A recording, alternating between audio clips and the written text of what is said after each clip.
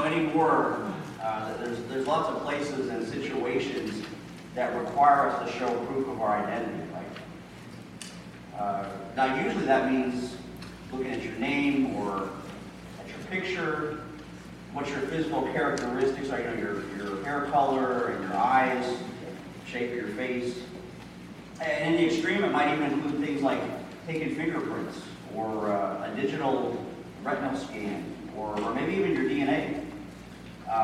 Now for me, there's going to be a picture up here of my chaplain's ID badge, my EA membership card, my driver's license, all the stuff that I need to verify my identity. And identity is important, right? It's important not really to me because I know who I am. But like later today when I go see Dennis, I'm going to need it. It's important that other people be able to recognize me as I navigate my life through mundane things like needing to get on an airplane, to drive a vehicle, open a bank account, all the way up to major things like getting access to someone at the hospital, like I'm going to do later today, so I can pray with them before surgery. Because to do any of those things, it's important that people know who I am. Because showing ID doesn't just distinguish, it divides. It divides between people who have valid airline tickets and those that don't. It divides licensed drivers from unlicensed drivers. It divides between people who are eligible to vote and those that aren't, except maybe last year. And, did I say that out loud? And in really, really sensitive areas, it divides between people who can help and between the ones that can't. But like, for instance, not only can I get access to one of you in need at the scene of a car accident by showing my badge, but also so that once I'm there, if one victim needs medical attention and another one needs prayer or grief counseling, that the folks in charge know that I'm the right person to help with one and definitely not with the other. So identification divides. And that can be really important, kind of like a story I read from back in 2010 where this CNN News cameraman was called to a local California airport to charter a flight to take him over one of those large forest fires that they were having back then. Do you remember that, Susie, with your daughter? And he was told that a twin-engine plane would be waiting for him at the airport. So he gets to the airfield, spots a plane warming up outside in the hangar, jumps in with his bag, slams the door shut, and says, "Okay, let's go." Pilot taxis out, swings the plane into the wind, and takes off. And once they're in the air, the cameraman instructed the pilot, "Now fly over the valley and take some low passes so I can get really good shots of the fire on both sides." "Why?" the pilot asked. And so, "Because I'm the cameraman for CNN," he responded, "and I need to get some close-up shots." Now the pilot got kind of strangely silent for a moment, until finally he stammered out, "So what you're telling me is you're not my flight instructor?"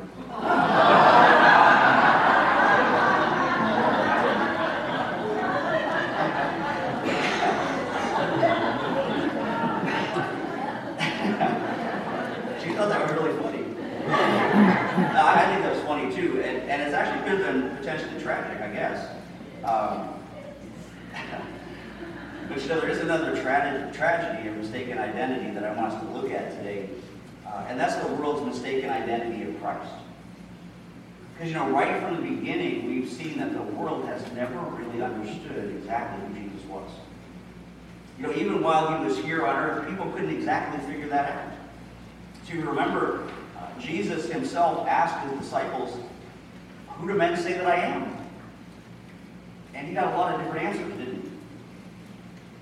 Some said he was John the Baptist reincarnated, or Elijah, or one of the other prophets. And as crazy as those sound, unbelievably, on another occasion, some Pharisee called Jesus Beelzebub, the prince of devils.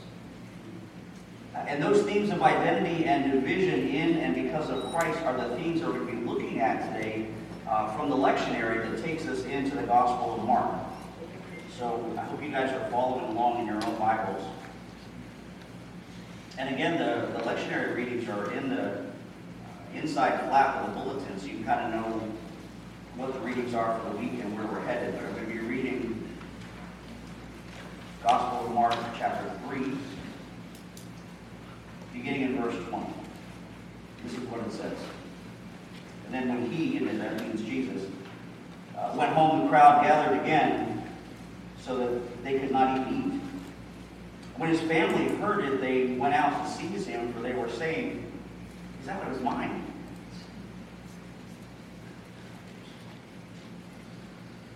And the scribes who came down from Jerusalem were saying, "He's possessed by Beelzebul, and by the prince of demons he casts out the demons."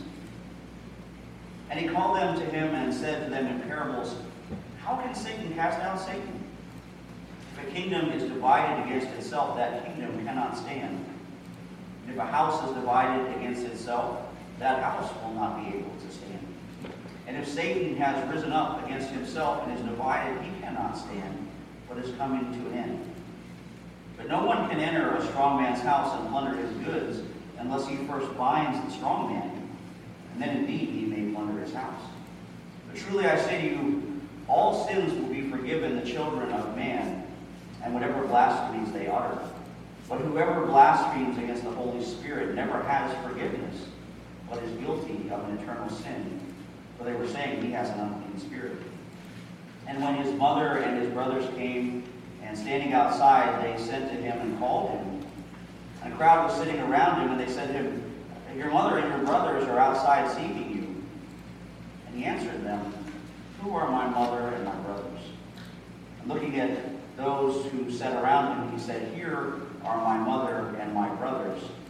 For whoever does the will of God is my brother and sister and mother." And church, this is the word of the Lord to us today.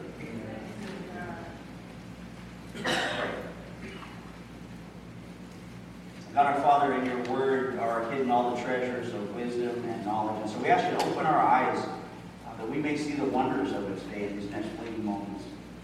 Empty our minds of preoccupations and distractions, and Lord, fill our hearts with the gift of faith until we see Jesus, in whose name we pray.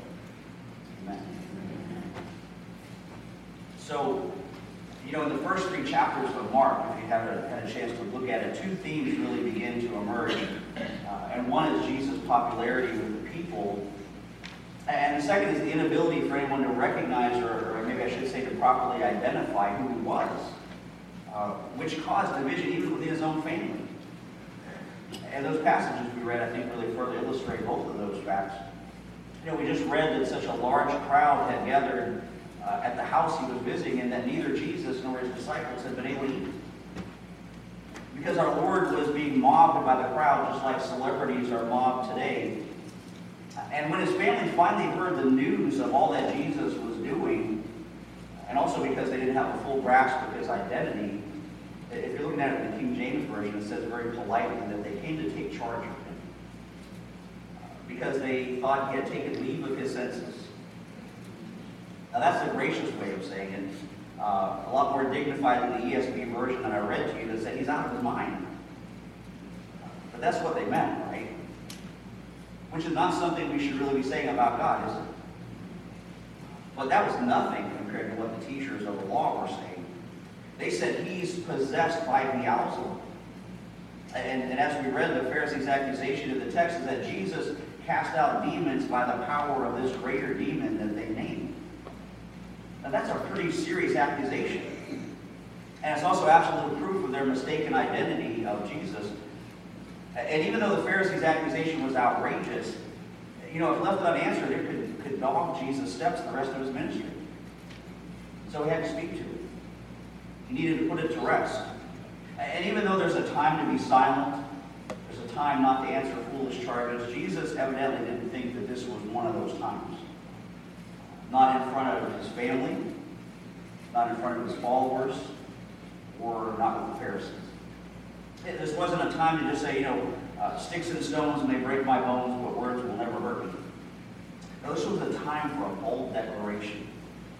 And then just let the chips fall where they may. Because the truth is, what Jesus never sought to be politically correct. He did not say what people wanted to hear, but he did say the truth. And he didn't adapt to other people. He expected people to adapt to God's truth as he spoke it. And he said very confidently to those who agreed with him and to those who didn't, that his words, which were given him by the Father, were a universal truth that would outlast the physical universe. In fact, he says it very plainly. He says, heaven and earth will pass away, but my words will what? Right, well, yeah, they'll never pass away. He said that his words would be the test by which men and women would ultimately be judged. And church, I think it's about time that the world took all of those words very seriously once again. And Jesus announces a very basic principle in our relationship to him, and that is that there's no middle ground. You're either with him or you're against him. Even when it comes to your own flesh and blood. So let's start there. So remember, he actually said elsewhere in Luke chapter 12, he said, do you think that I've come to give peace on earth? No, I tell you, but rather division. For from now on in one house there will be 5 divided. 3 against 2 and 2 against 3. They'll be divided father against son and son against father. Mother against daughter and daughter against mother. Mother-in-law against her daughter-in-law and daughter-in-law against her mother-in-law. And you know what? I know for some of you, you've already experienced that. And you found out that the closer you've gotten to God, the further it's taking you from your family. And let me just say to you very candidly, if that's happened to you, take heart. Take heart. You're in good company. Because that happened to Jesus, just as we read this morning. Right? So he's busy teaching to this group of people that had gathered around him inside this house. It evidently was quite a crowd, so much so that he and his disciples couldn't even have a decent lunch. And it's packed so thick that Jesus' own family couldn't get to him. So instead they had to send a message by way of word of mouth, letting him know that they were outside and they would like very much to see him. Today we call that an intervention. Right? So they've come to call him outside for his own good. Because remember that Jesus' brothers didn't believe that he was the Messiah until after his death and resurrection. And we can be sure of this because John 7:5 tells us plainly that for even his brothers did not believe in him. So out of concern for Jesus, the families come together. And they want to rescue him from the press of the crowd and from the interrogation of the religious leaders. And maybe they want to persuade him to go off to a safe place. Or maybe to get him to just come home with them until the religious leaders forgot about him. Or until they lost interest in him. But Jesus didn't need rescue, did he? So instead, Jesus uses this opportunity to teach an important truth. And that truth is that although Jesus had an earthly family, he also had a spiritual family. And you have to kind of picture the scene here where maybe his mother Mary, perhaps one of his brothers, tells somebody at the back of the crowd, hey, pass this message on to Jesus that we're waiting for him out here. So that fellow, tells another person, and he tells another person, and soon the word reaches Jesus and his family's outside waiting for him. But instead of stopping what he was doing and going to see his mother and brothers, Jesus simply said, "Who's my mother and my brothers?" Right? Now I tell you, the crowd must have been shocked. His mom may have been devastated. His brothers, honestly, probably got angry. Because they had traveled all the way up from Nazareth to get him, and now he refused to even stop long enough to come out and talk to them. Maybe some folks in the crowd even thought, wow, that wasn't very nice. But church, honestly, that's what's wrong with Christianity in America. As Pastor Bodie Wacom often says, our problem is that we hang on to the 11th commandment, thou shalt be nice. We don't bother to believe the other 10 that came before it. Right? But Jesus' response to his mothers and brothers, although maybe in that instance made a tense situation even tenser, was designed to teach some very important truths, namely that spiritual business takes priority over earthly business. Right? You see, the Lord's family had their attention focused on earthly, fleshly concerns, but Jesus had his attention focused on carrying out the Father's business. Right? And to Jesus, nothing was as important as doing the will of the Father. And as God's people, we need to have that same kind of heart for heavenly things. Because the Lord saved us to serve Him, and He has every right to expect us to place loyalty to Him and to His will ahead of ours. And that's really where the dividing starts. It starts with, are we more concerned with our own and with our family's needs, or with keeping God's word? Are we more concerned about the trivial affairs of this life than we are about the souls of men and women? You see, Jesus would have us to know that spiritual relationships take priority over human relationships. I mean, family is important. Don't mishear me. But it is not all important. And on those times when the family comes between the believer and what the Lord wants, church, the believer is to choose Christ. And Jesus provided us a model to follow, because you know what? If your family events keep you out of church, something's wrong. If your family loyalties keep you from serving the Lord, something's wrong. If your family commitments hold back your devotion to the Lord, something is wrong. There are times when your commitment to your family and your commitment to the Lord are going to crash or clash. And Jesus is trying to tell us that our responsibility is to serve the Lord. And that is a superior responsibility to other human ones. Because you see, if you think about it, every human physical relationship we have in our lives is ultimately going to end in death. But the spiritual relationships we have with Jesus are forever.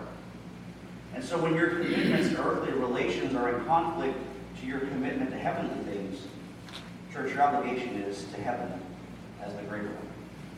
So that's family. Now on to his followers. Here's how Jesus put it. This is what we read. And a crowd was sitting around him, and they said to him, "Your mother and your brothers are outside seeking you." And he answered them, "Who are my mother and my brothers?" And looking about at those who sat around him, he said, "Here are my mother and my brothers. For whoever does the will of God, he is my brother and sister and mother." And you see, Jesus again makes a division, and he offers an identification. And he's saying here, in essence, you know what? Things are not always as they appear. He says, look around. On the surface here, things seem like there would be agreement and connection, but sometimes it's not all it's cracked up to be. And that's true for us in this modern day too, particularly in the midst of our modern day woke culture, which is, as one commentator said, is not only really bad English, but it's really bad philosophy. Because the truth is, it's just the same old human rebellion dressed up in 21st century clothing and trying to hijack the civil rights era language for its own purposes. And it's happening right in front of us. It's happening in mainline churches all over America this morning in the guise of self-professed Christians who support BLM and the PLO and the LGBTQ, the ones I call the alphabet people. Okay? All the alphabet people. The people who hear from their self-proclaimed pastors that America is fundamentally racist. And then if you're black or Hispanic or if you're female or if you're gay, that you're oppressed and you need special provisions and preferential treatment and societal concessions, which honestly is really nothing more than the polite bigotry of low expectations. It has nothing to do, church, with the gospel. And if you dare to say that out loud, you'd be the one that's called racist. And it's altogether the grossest kind of injustice plastered over with the stage makeup of the word equity. And we need to start pointing that out and pointing people who call themselves our brothers and sisters and mothers back to the will of God and back to getting their eyes off of externals like race, because there is only one human race. And getting their lusts out of the gutter, because church, there's only one right way to have sex, and that's married in between one man and one woman. And getting their lives right, because there's only one way to be a true follower of Jesus Christ, and that's to be one who does the will of God. Just like Jesus was pointing out to his followers that day in that crowded little house. You may be thinking, well, Pastor, I don't know how to do that. I don't know what that looks like. I don't even know what I would say. Well, here's a good place to start. It actually starts with yourself, and by asking yourself, am I a genuine follower of Jesus Christ? Am I a true brother or sister? And if I am, do I act like it? Do I live like it? And could someone else, by looking at my life, say, yeah, that person is part of the family of God. Yeah, that person is a Christian brother or sister or mother. And not just so that people will look at us and go, wow, they're really great. And they're really a decent person. But that they can see that your life is headed in the right direction. And church, that direction is toward Jesus Christ. So that covers family, followers. Now finally, and very quickly in the time I have left, the Pharisees. And what I want you to see here is kind of, they were really the icing on the cake of this whole identity issue, because basically in the first two segments, when it comes to family and followers, we've only really looked at the symptoms of the root problem. We've only seen the effect of a cause that's greater than the sum of all those nasty little parts. The bottom line, in the ultimate sense, is the dividing line of those who recognize the saving mission of Jesus and those who don't are where that division starts. Because, while Jesus' friends and family were still kind of wrestling with all the implications of his earthly ministry, the Jewish leaders, who had a lot to lose in terms of wealth and influence, if there's an actual Messiah running around and upsetting their man-centered religious apple carts, well, they had already made up their minds. Scripture says that the scribes who came down from Jerusalem were saying, he's possessed by Beelzebul, and by the prince of demons he casts out demons. To which our Lord replied, truly I say to you, all sin will be forgiven the children of man, whatever blasphemies they utter, but whoever blasphemes against the Holy Spirit never has forgiveness, but is guilty of an eternal sin. And Jesus asked them a question. He called them to him, and he said to them in parables, how can Satan cast out Satan? And Jesus' argument here over the logical fallacy of their accusation is as obvious as it is clear, and that's any kingdom or city or church or family that's divided against itself is going to fall. And for the devil to be casting out his own demons, that'd be pretty stupid. And Jesus is saying, there's two choices, but there's only one that fits the facts. Even as it divides up its hearers between those who accept Jesus' identification and those who don't. And what is that ID? You might ask. Well, church, Jesus has two of them. They're his words and his works. His words and his works. But if someone rejects both his works and his words, rejects them completely by blaspheming their origin like the Pharisees did, there's no other witness left. Church, both of those IDs are here this morning. Both of those witnesses are here to testify. Both his word that you've heard read and preached, and his Holy Supper that's laid out here before us, pointing to his saving work on the cross. Do you recognize them? Do you recognize who they point to? Because, church, the dividing lines are forming up. So ask yourself this morning, who do you say that he is? And if you're not sure, I invite you to listen as we pray together before we go to the table. So will you pray with me? God our Father, it's truly right and our greatest joy always and everywhere to give you thanks and praise, especially in this Holy Supper, recalling that perfect sacrifice once offered on the cross by our Lord Jesus Christ, and asking you by the joy of his resurrection and expectation of his coming again that you unite us in your truth and love, so we can confess your name and sit together at one table. So come now, Lord, and continue your transforming work in this place and in this time, that eyes may be opened, that hearts may be radically changed by the good news of the gospel. And so remembering now your mighty acts in Jesus Christ, we take from your creation this bread and this wine, and we ask you to pour out your Spirit upon us and upon these your gifts, that this meal may be for us a communion with our Lord Jesus Christ.